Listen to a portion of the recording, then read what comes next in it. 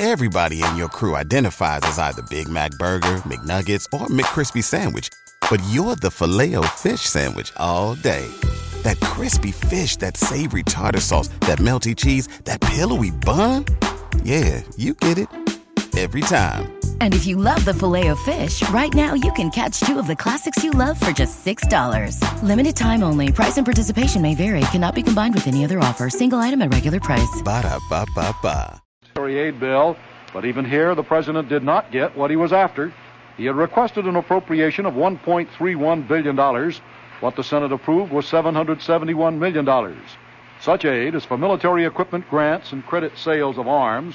Senator Barry Goldwater was bitter in defeat. This, he declared, marks the end of the United States assistance program. It is a signal, said Goldwater, to the rest of the world that we're pulling in our horns, and I will have no part of it. In sports tonight at Yonkers Raceway, Daily Double, number 2 off-track betting letter B, Iowa Boy. And number 4, OTB letter D, the Marauder. Feature number 7, OTB letter G, EB Tune. In baseball, in the National League, Chicago beat the Mets 5-1, Montreal 10, Pittsburgh 3. Philadelphia 10, St. Louis 3 first game. Second game, St. Louis 4, Philadelphia 3 in the ninth inning. Cincinnati leads Houston 2-1 in the eighth inning. In the American League, Yankees pounded out 17 hits to bomb Cleveland 10-2. Detroit 4, Boston 1, Oakland 6, Texas 1 in the eighth inning. Baltimore 6, Milwaukee nothing in the seventh. Minnesota 3, Chicago nothing in the seventh. Stock market today ignored the Watergate hearings, a big balance of trade deficit in May, and further weakening of the dollar on the international markets to forge ahead with the Dow Jones Industrial Average up 10.31 to 879.44. 14 million shares traded, 746 issues higher, 608 lower. Stocks on the American exchange also were higher. The index up 0.2 at 22.22. Trading was light.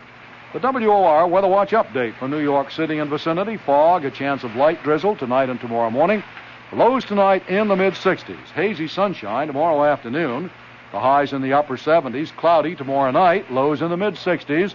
Mostly cloudy, chance of occasional rain on Thursday, highs in the 70s. Current temperature 67 degrees. Humidity 87%, wind southeast 8 miles an hour. The barometer 30.08 inches and rising, and the THI is 66. At the top of the news at this hour, City Controller Abraham Beams scores smashing victory over Congressman Herman Badillo in the Democratic mayoral primary runoff. Beam gets 61% of the vote to Badillo's 39%. John Dean to make another appearance before the Watergate Committee tomorrow. Senate approves a foreign military aid bill, but calls for far less than President Nixon had requested. That's the latest from the WOR Newsroom. Lester Smith reporting over WOR New York, your station for news as it happens. Next, Gene Shepard, and at midnight, all night with Wingate.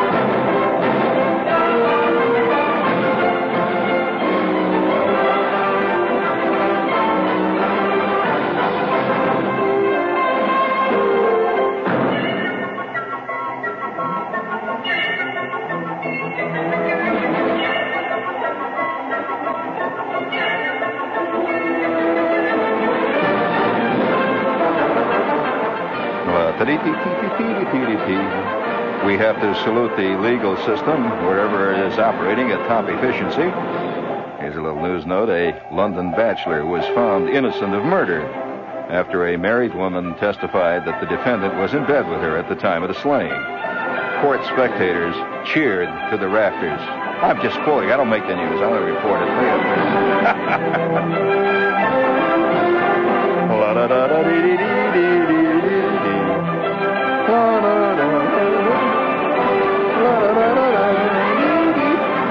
You know, they have a newspaper called the British Scandal Review. They do nothing but review scandals, you know, like like people review plays, and their editorial this week says about Watergate, must the colonies always outdo us in everything?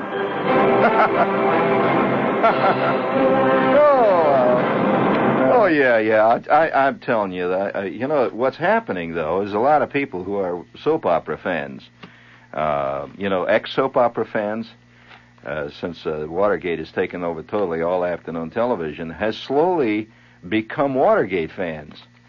And now, they're producing them like soap operas now. They have to bring in that little human interest. And have you noticed now behind every witness is his wife? And the camera keeps switching over to her, nervously plucking at her handkerchief as her husband stalwartly testifies and thinks on everybody else, I'll tell you, the one thing that keeps occurring to me is what's going to happen if one witness shows up and he has an ugly, mean, aggressive, fat wife, and she sits behind him and keeps making rotten remarks, or looks real mad and has a mustache. That guy's testimony is not going to be believed by anybody. It's all part of the technique now, And even if you don't have a wife, you go out and hire one, to sit behind you there. And the little camera keeps picking her up there. I kind of like that. I really do. And I especially like the testimony where one guy, one of them says, well, yes, it is true, Senator. I had $12,974 in my safe. And at that time, I did take $4,752 of this to pay for my wedding and went on a honeymoon with all this money. But one thing I must say, Senator, due to the fact that I was called back to Washington sooner than I thought, I didn't use all the money, which I returned to the safe. Thank you. To the best of my recollection, sir. That is, sir. I also put an IOU in the safe, sir. And the senator at which point said, well, I want to say here for the record that we have a memo marked number 32D in which that claim was made by Mr. C.G. Bullard at the time when my Senate investigating committee discussed that matter with him, and the date of that time was August 12, 1970. Is that correct? Yes, sir, Senator. I believe that is correct. Yes, sir. Very correct, Senator. Yes, sir. To the best of my knowledge, sir, if I had the access to my records, I believe I would be able to bear that out, sir. Yes, sir. Yes, sir. And I notice here that it says here, according to document number 427D, do you have a copy of that document? Would you please give me a copy of that document? Excuse me, sir. Excuse me. Will the audience please cease laughter here? Excuse me. According to document number 4... No, excuse me, that's not the right one. Would you please give me number 432D there? It's the one that... I have the Met scores here. I don't want that. Bring me... yes, according to number 432D, it says here...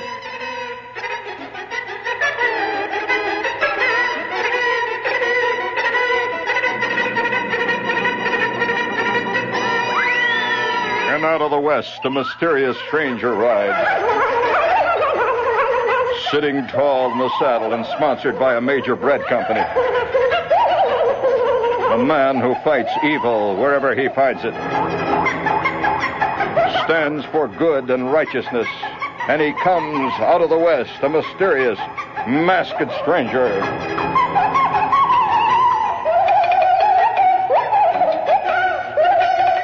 And as our episode opens this evening, we see the masked stranger sitting near his campfire, over which he is heating a can of beans. His friendly native Indian sidekick Tonto now approaches.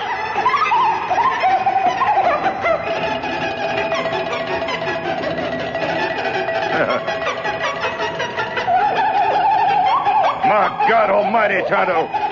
I say, my God almighty, Tonto, I see evil everywhere. It's just a good thing I got myself a good supply of silver bullets from Sears Roebuck before we set out on this one.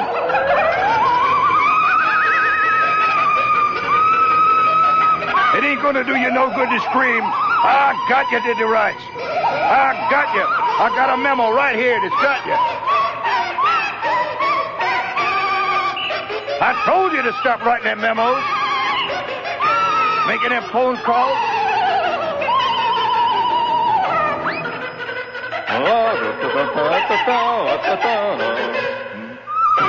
Help! Kimo Sabe, good friend Tonto. Help! Oh, my God. Oh, that was exciting. Sir, out of the West. Came a masked stranger. You know, I got to, that... Have you noticed another thing here? Perhaps it's slipped by. There's all kinds of little things that are not being mentioned by John Chancellor, who's an old friend of mine. You know, he's involved in the very serious things. But I've observed that it has been reported that the Watergate Hotel has had an unbelievable number of requests for rooms. And in fact, they're turning them away, and it might, this is a lesson to all of us, that there is nothing that doesn't somehow pay for somebody else. There's an old expression that it is indeed an ill wind that blows no one some good. It's something like that. I mean, that's paraphrased. I read it off an Idaho license plate, but it's paraphrased lightly there. But I kind of like the idea of the Watergate is jam-packed now, full of people. The summer season there, everyone wants to say, I stayed at the Watergate. Yeah, I couldn't get the good room, the one that they had the bugging equipment in, but I was 2 doors down. I was... Somehow I kind of, I just enjoy it. It's all part of the summer madness, and what would we do? Wouldn't life be boring if there wasn't chicanery and evil everywhere? Just seriously, think about that. George Bernard Shaw said it. He said, let's face it, when he was asked about his play Don Juan in Hell, and he was pressed to the kind of pressed to the wall. They said, I can't tell whether or not that play, Mr. Shaw, is pro-evil or whether it's pro-good or whether it's kind of ambiguous there. And he says, well, you know how Shaw talks. Let's face it, the devil gets all the best lines. And he's quite right, because we are all secretly attracted to evil. However, we all aspire to good, which is not quite the same thing as being attracted to good. Do you agree, Larry? And I am making no case neither for good nor evil, but you find that the case can be made for both. Seriously, if you're looking for excitement, try evil. If you're looking for public approval, try good. However, public approval doesn't pay the rent. And I might also add, public approval doesn't often get you very far. It's a sad fact of the matter is that many a movie star's next 5 smash hits have been when he's discovered in the middle of some kind of a gigantic orgy. Hits the front pages, It's just a fact, And so I'd like to believe in good. In fact, every couple of days I remind myself to do this. I'm doing something just casual, walking around like, it's the middle of a Wednesday afternoon in New York, and the sun's beating down on my head, and I say, there's something I was going to do. Have you ever had the nagging sensation, or do you continually have the nagging sensation that there was something you were going to do, and you can't quite remember it? Or is this a New York syndrome? Or don't you have that? I don't think either of you do have that. See, I think that those of us who are driven to great heights do have it. Those of you who settle along the way, to become Campbell soup salesmen and stuff like that, don't. And by the way, speaking of being driven to great heights and the and the sneaky evil that we all live among, by the way, that reminds me, speaking of the devil. No, I better not. I was going to make a station break here. I better give, kind of a respectful little pause between references to the devil and references to WOR New York, don't you think? I don't want anybody out there to make any misinferences there. And by the way, that another thing I like about the Watergate things is that they're bringing out some very good new words.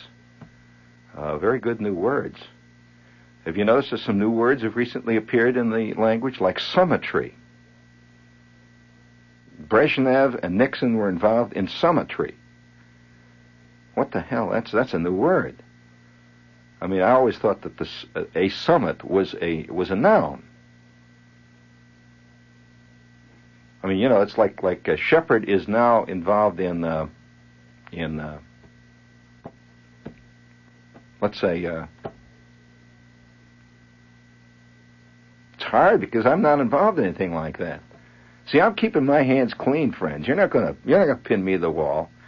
Incidentally, what you are also seeing, by the way, and I don't think anybody has pointed this out yet. Watching the Watergate thing going on is like a case history study in the bureaucrat at work. All these guys are bureaucrats. You understand that? What is the bureaucrat? I mean, he's the faceless guy that passes on the memo. Whoever heard? Did you really seriously, until all this happened, did you ever hear of guys like Colson? Of course not. They're part of this vast, or guys like now they're becoming household words, like John Dean III. He's got the absolute bland face of a not only a dynamic but a creative bureaucrat who expresses great wonder and mystification at all this stuff that's gone on around. And you've all dealt with bureaucrats. Have you ever tried to argue with somebody at the post office? I mean, the guy will look right out and says, "Look, buddy, I don't make the rules. All I do is..." And he stamps the thing like that and hands it to you. And no matter how high you go, you'd find nobody makes the rules. That's the true bureaucrat. See, the bureaucracy is like a force of nature. And it's like all forces of nature. They're almost impossible for earthbound mortals to understand. This is why we have theologies, Larry. Understand that. Now, what is a force of nature? Well, a force of nature is a force of nature, not a force of man. And so gravity is still being discussed. You'd think that by now they would know what causes gravity. I mean, yes, there's been a lot of talk. All of you have fallen down the stairs now and again, especially on a Saturday night. And, we've all experienced the force of gravity, and yet you know that they don't really know what causes the force of gravity. It's a force of nature. There's a lot of theories about it. Have you noticed that Albert Einstein now appears to be doing commercials? You notice that? Right, George. Did you see that? Well, now, the commercial is a force of nature. In a way, it's very difficult to explain what they're about and why. For example, one of my favorite commercials in the last couple of days that's popped up all over TV is this friendly little family group that seems to be talking about getting bombed with some kind of a sleeping pill. Have you seen that one? It's a little family group, and the daughter is saying, "Yes, when I moved to the city, I found it was difficult to sleep. And, yes, old Daddy, he told me that I ought to take these little bomberoonies, and by George, I sleep like a top. And I'll never forget what Daddy said. Daddy said it's not important enough to lose sleep over." And Daddy's sitting there saying, "Yes, that's what I said, daughter. That's exactly what I said." And it's kind of a pleasant little spot. I mean, the idea of it. You see, spots are based on total unreality. Have you ever sat in with a family group discussing sleeping pills? In a nostalgic way. Thank God for sleeping pills. Remember the old days when we didn't have them, George? And this is all part of the whole commercial. There's another one, too, where there's a little kid, a 7-year-old kid, total unreality. The little kid is saying to his daddy, "Daddy, why do all state underwriter insurance men know all about the price differential for children under 7, Daddy?" And at which point Daddy says, "Well, they have this computer, son, and you'll learn more about those things when you get to be an older daddy like me. And that great computer in the sky will discover your basic price premium for your life of security, and you're in good hands." Well, I just never heard a kid ever talk to a daddy about insurance underwriters, and I kind of, and no wonder a lot of people are getting dissatisfied. Not only are kids getting dissatisfied with their parents, because the parents never act, their own parents like they do on TV, but parents are getting dissatisfied with their kids, because their kids never act like kids do on TV, and they see it right before their very eyes. Here's this little schlunk, 7 years old, he's asking about insurance underwriters. And, he looks over at his own 7-year-old kid, and the kid's sitting there slack-jawed, and he's got a little plastic thing with a string on the end of it with a bell that rings. And he says, oh, what is it? What do we give birth to? What is this, a vegetable sitting over here? Shut up, will you? And so there's universal dissatisfaction. And I'm delighted to note that a lot of the people have been weaned from soap operas and are now becoming addicted to Watergate with the same slack-jawed lack of understanding. But I just kind of like that. It's all related to many other mysterious force of nature. Bureaucracy is a force of nature. It's always existed, and it's a dark, murky part of the human soul. And certain nations have brought bureaucracy to almost a truly fine art. For example, any of you have even tried to buy a stamp in France. Understand that bureaucracy is the French national art form. And from a friend of mine who just got back last week, who was in France, he said they love Watergate because it's like a giant play about bureaucrats, and anything to do with a bureaucrat is enjoyed in France. But it's a kind of enjoyment. You see, it's like the other day I saw a guy driving around with his license. Up in states like Maine, you can get words on your license plates. We have not progressed that far in New York. Maybe they're afraid to let the New Yorkers do that because they can come up with some pretty good words here in New York, which the bureaucrats don't understand the meaning of yet.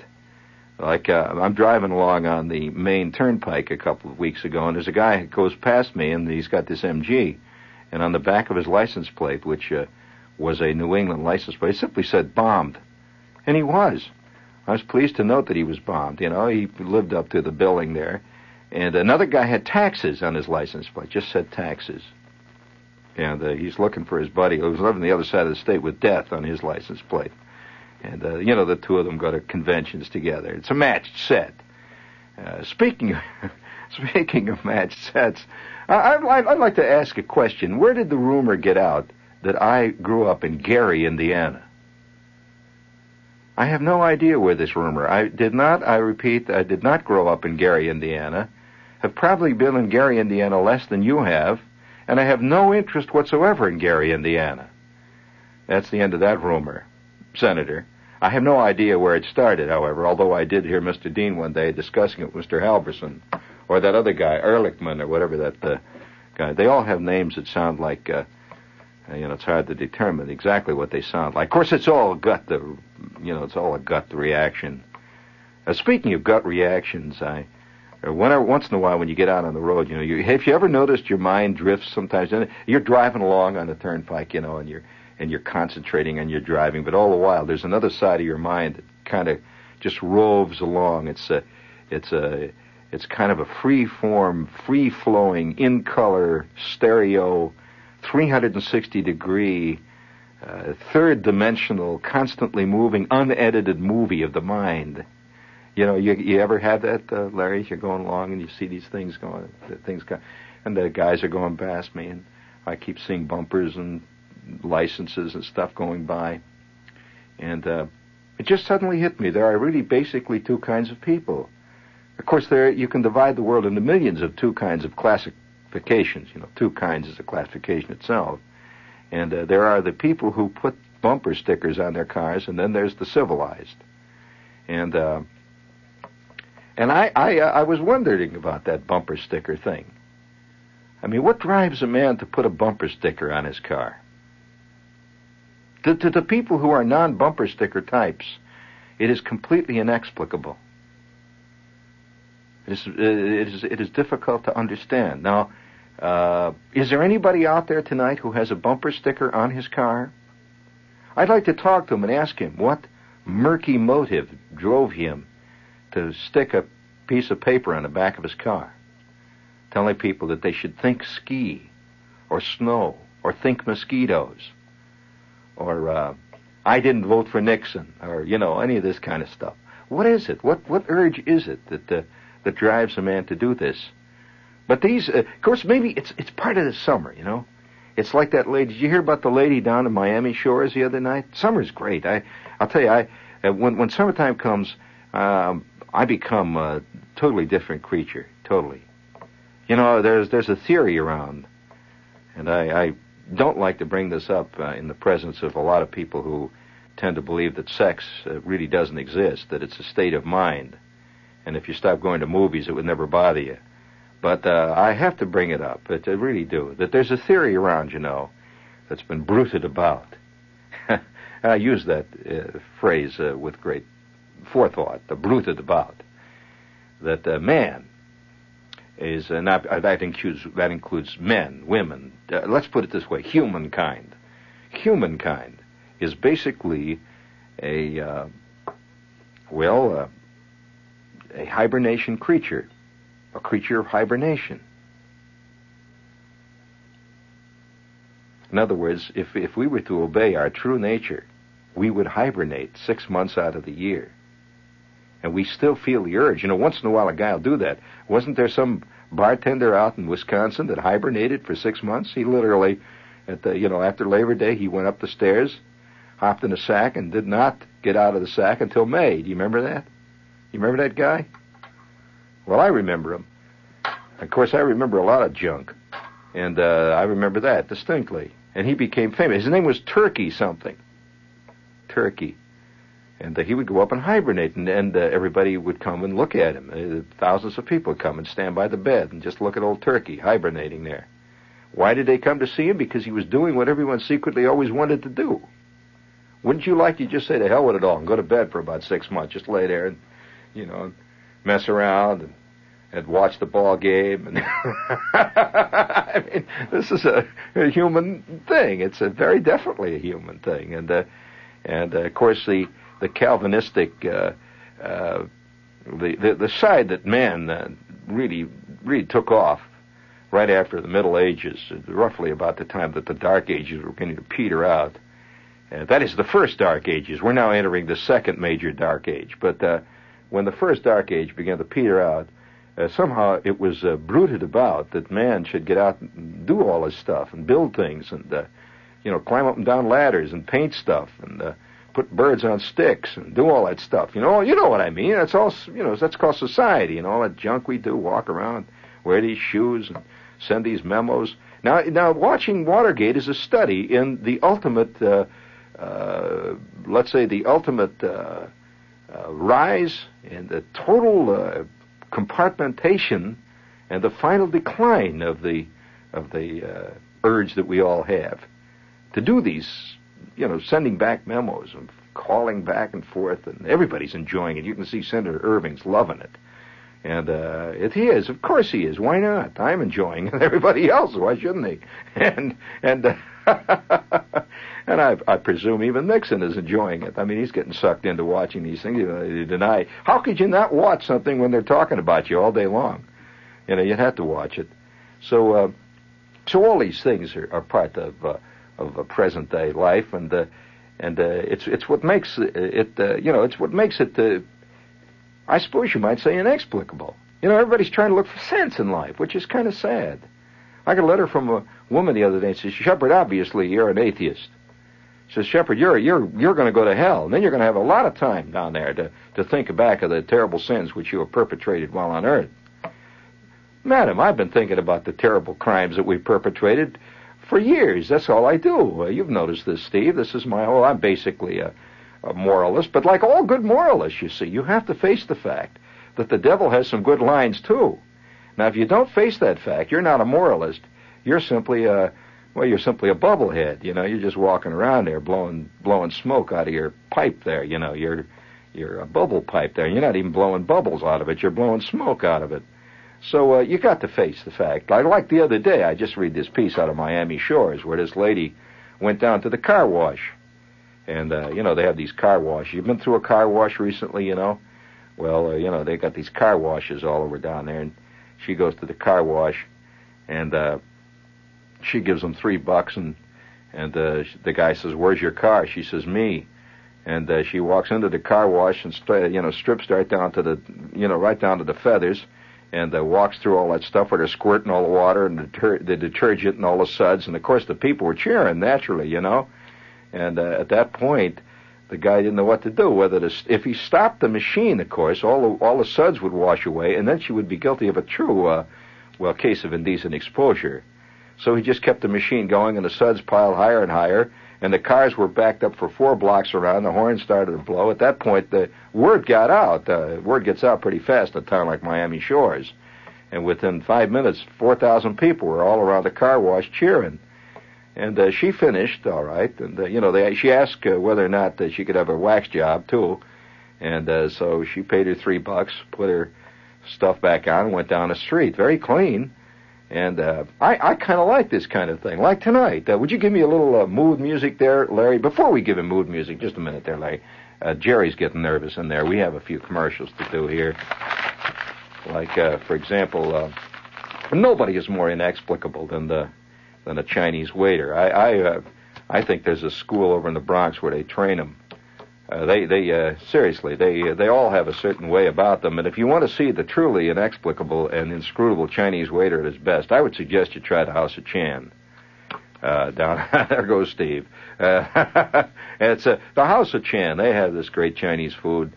And if you're going to have a meeting with one of your colleagues, I suppose I should really say with one of your co-conspirators, because one thing I'm fascinated by watching these Watergate trials and stuff, as I remember even watching back in the days of the Joe McCarthy trials, is that people seem to have a fantastic series of meetings that they're always having, and they go to luncheon together and they make phone calls constantly. Have you noticed that, Larry? That's really something. So and you've got to remember that you may be questioned about your next luncheon.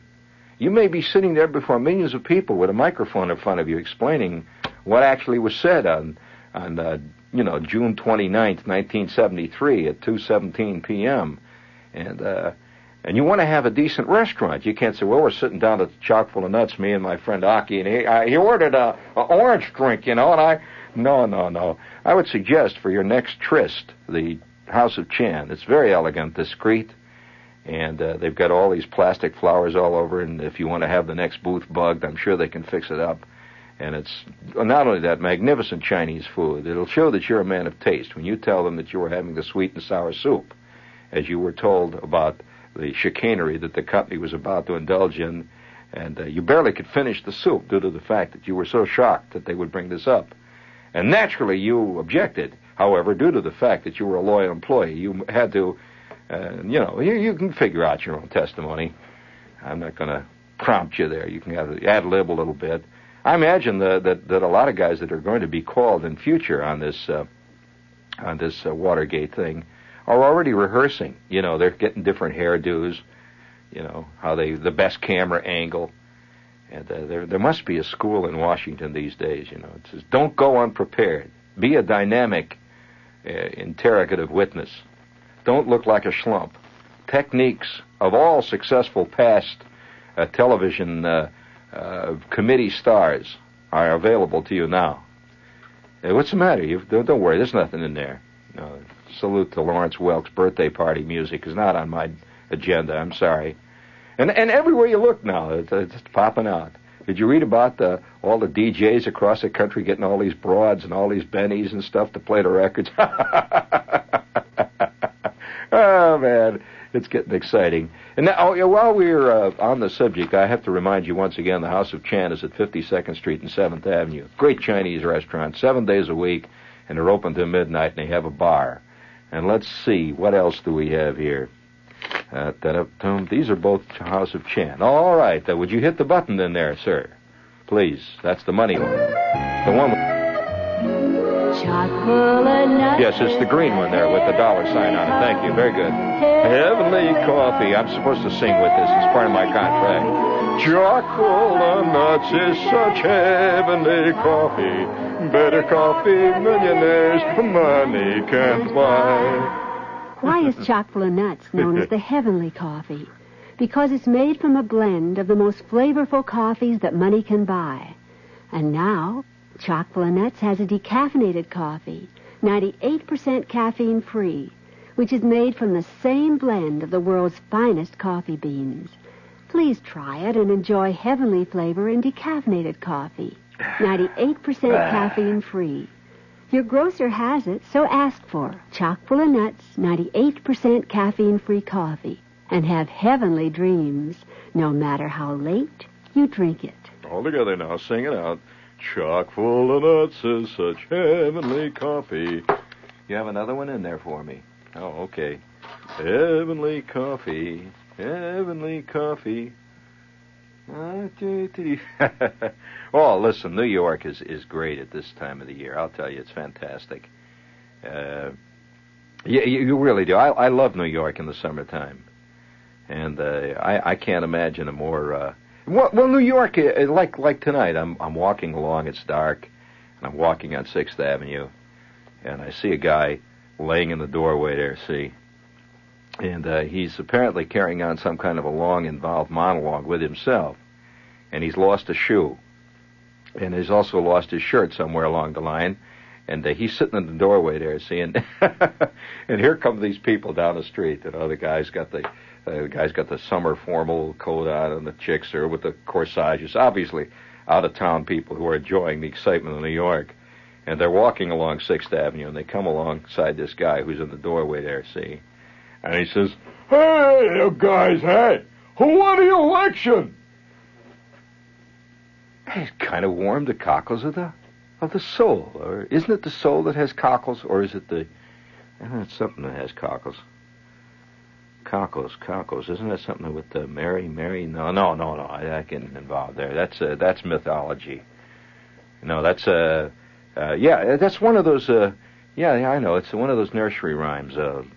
Let's see. The little Jack Warner sat in the corner, eating his curds and whey. Yes, that's the one. I don't want to bore you with that. You all know it. Little Jack. You remember that thing, don't you? Sure. These things, I don't know why people think they're so good. You know, I remember a lot of these things. The one about the fox jumping up eating the grapes. You remember that one? That's silly. You know, I never saw a fox that ate grapes. And you remember that one? Yeah, well, then there was the one about the grasshopper. You remember that one? Don't you recall the grasshopper that went around? He messed around all summertime, played and sang and did all that bad stuff. And the ant worked all summer. And you know what happened? Of course, it snowed.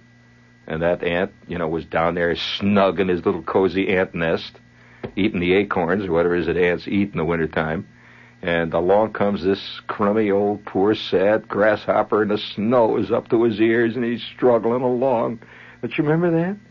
And he hollered out to the ant, save me, the snow is up to my thing here, and I'm about to die. And with that, what do you think that ant did? No humanity at all. He says, forget it.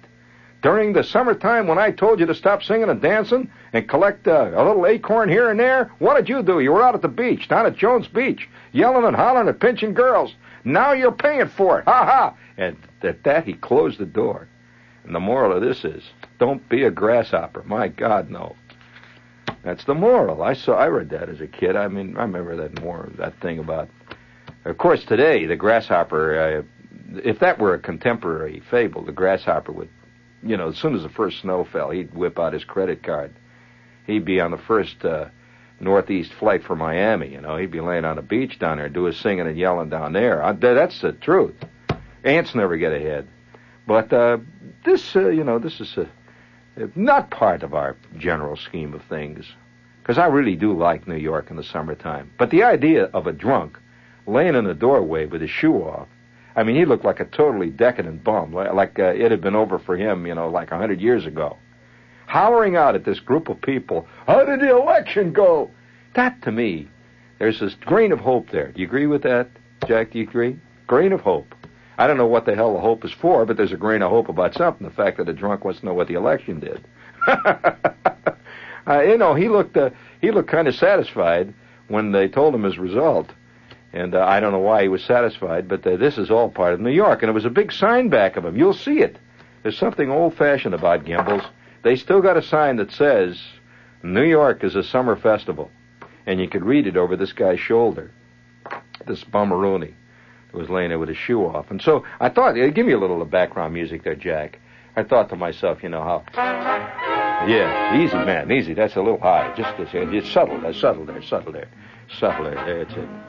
I think you've been working with Barry Goldwater or Barry Faba, whatever his name is, down the hall there too long. Nothing subtle. He just hits him right in the mouth there with a little cornmeal mush. Here, bring it to there. Oh, yeah. Just New York, man, the summertime. Yeah. That's real nice, see. Well, I get in a cab the other night, see. I mean, it's New York, man. It's New York. I get in a cab, see. It's hotter than hell. And I'm sweating, see. It was about 2 o'clock in the morning, and I hailed this cab. And there's this cat sitting up there in the front there, you know, and he's got this big fat redneck, you know. We're driving along. And the first thing he says to me, he says, "Where you want to go, buddy?" And I said, "You take me down to... You can let me off at Sheridan Square." "So, all right, I'll cut right over to 7th Avenue and go straight down. How about it, buddy?" I said, "Okay, 7th Avenue, straight down." "Hey, buddy, you don't mind if I don't put the flag down, huh? It's 2 o'clock in the morning. I don't put the flag down after 2 o'clock. I start putting it down again around 7 o'clock in the morning. You don't mind if I put, a little bit there, you know? We're not hurting nobody. It's me and you, all right? You don't mind if I don't put the flag down?" I says, "No, you don't put the flag down, buddy. It's okay with me. I mean, if you think you can get by with it, it's all right with me, man. Just don't expect me to pay no more than I ordinarily pay on this trip, right?" "Oh, I ain't gonna take it. What do you mean? I just don't want to put the flag down, okay, buddy? Here we go, down 7th Avenue. Well, we proceeded about another maybe 2 or 3 blocks in the steam, you know, the heat. Oh, it's New York, and he's got the radio going. You can hear them horns blowing, you know. And all of a sudden he turns to me and says, "Hey, buddy, what do you think of that Watergate thing, huh?" I said, "You know, it's interesting. Yeah, I've been watching it now and then." I mean, what a bunch of crooks. I mean, them guys are nothing but crooks, boy. I mean, when you look, there's nothing but crooks. What a bunch of bums. But a crooked bunch in Washington, I'll tell you. I watched that guy. You see that guy, what's his name, Bean or whatever, the guy with the glasses? What a crook. Oh, that Nixon, what a crook. Well, here we are, buddy. Sheridan Square.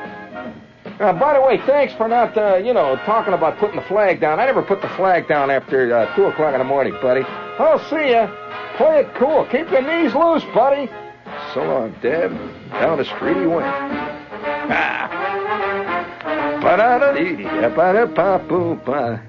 And then, just about an hour later, so I'm walking down the street, you know, in New York, you can hear all these voices at night, see? And there's a big argument going on in this brownstone. It's drifting out over 8th Street. And it's on the 2nd floor. That's all right. Just leave it go, man. And I hear this guy yelling. And he says, "Now look, I'm tired of your talk. I don't want to hear any more about it." I said, "Shut up and turn down the damn record player." "Just leave it going to the next cut, Jack. Just the next cut, that's all." And so he's talking along there, see? And the next thing he hollers, I thought, what a great line. He said, "I had enough of you, baby. I'll tell you what you can do. As far as I'm concerned, you can go back to your damn husband. I know why he kicked you out now. He was good enough off you going home to your husband." And then there was a big crash. And I thought to myself, you know, that's New York, you know. On the one hand, you can go back to your husband. And there was a crowd outside on the street, see? You know, there's always a crowd walking around. That's why I dig the Village, you know. There's always a crowd walking around, you know, just walking around. It's a human cake of yeast down there, you know, and I'm part of it. And this crowd is walking around down there. And when I hear this guy holler at this chick, "You can go back to your husband," there was a great cheer. Everybody cheered out on the street. At which point the guy comes to the window, you know, and he's a typical, you know, New York type. He's got his shirt off, you know, the can of Rheingold in his hand. And he looks like, he said, "What are you guys cheering about?" With that, somebody hollers, "Well, you told her to go back to her old man. You're a smart guy. You want me to come down there and put your teeth right down in your throat?" And so I drifted on down the street. I figured, you know, New York is still here, man. I mean, they can do what they want, but New York is going to go on. And it's my town, Dad, you know. Yeah. Hey, you don't mind if I don't put the flag down, huh? No, buddy, I mind you don't put the flag down. I mean, you know. Well, I always like to say, you know, I can tell an out-of-towner, you ain't no out-of-towner, you know. All them out-of-towners come out of, you know, from out of town. They don't know nothing about this town, you know. All them out-of-towners. Well, you know. I mean, you know, it must be tough being an out-of-towner. It ain't easy. Yeah, you know, sometimes I feel sorry for them out-of-towners. As a matter of fact, you know, to the average New Yorker, there's a separate nationality called the out-of-towner. You know, like Greeks, Italians, and, you know, Belgians is the out-of-towner. Yeah, you know, I feel sorry for them out-of-towners sometimes. You know, they've got nothing out there. Yeah. Oh, this is WOR. You stay tuned for John Wingate. Everybody in your crew identifies as either Big Mac Burger, McNuggets, or McCrispy Sandwich. But you're the Filet-O-Fish Sandwich all day. That crispy fish, that savory tartar sauce, that melty cheese, that pillowy bun. Yeah, you get it. Every time. And if you love the Filet-O-Fish, right now you can catch 2 of the classics you love for just $6. Limited time only. Price and participation may vary. Cannot be combined with any other offer. Single item at regular price. Ba-da-ba-ba-ba.